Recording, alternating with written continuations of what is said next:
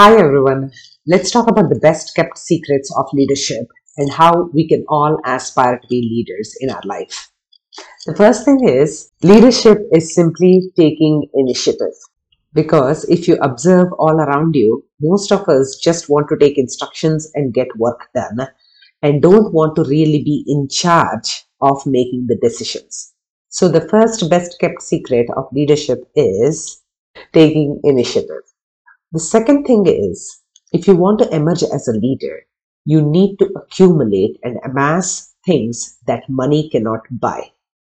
For example, work ethic. Having a strong work ethic means you're extremely reliable and dependable. The second thing is having a great attitude. Problems come, but how you choose to respond shows your attitude. The next thing is having an open mind for feedback. You can do things your way, but if you're not open to feedback, if anything goes wrong or if anything hasn't worked out in everybody's favor, then you're not going to make a strong leader. The next thing is having a great passion for the cause that you have put your mind to. If you have all these things that money cannot buy, a great attitude, work ethic, open mindedness, and passion for the cause, you can also adopt one more thing, which is being a strong communicator. If you are able to use your words without leaving room for any ambiguity, then you can amass a huge network of people who will be able to help you out in your mission. How you can do that is celebrate everyone on the team for their strengths. The next thing is you can encourage extreme ownership. What does that mean?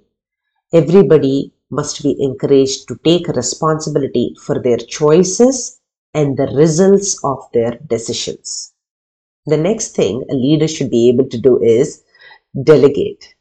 Delegation can happen only when you can trust unconditionally and show that other people have equal worth and merit to do whatever you are doing.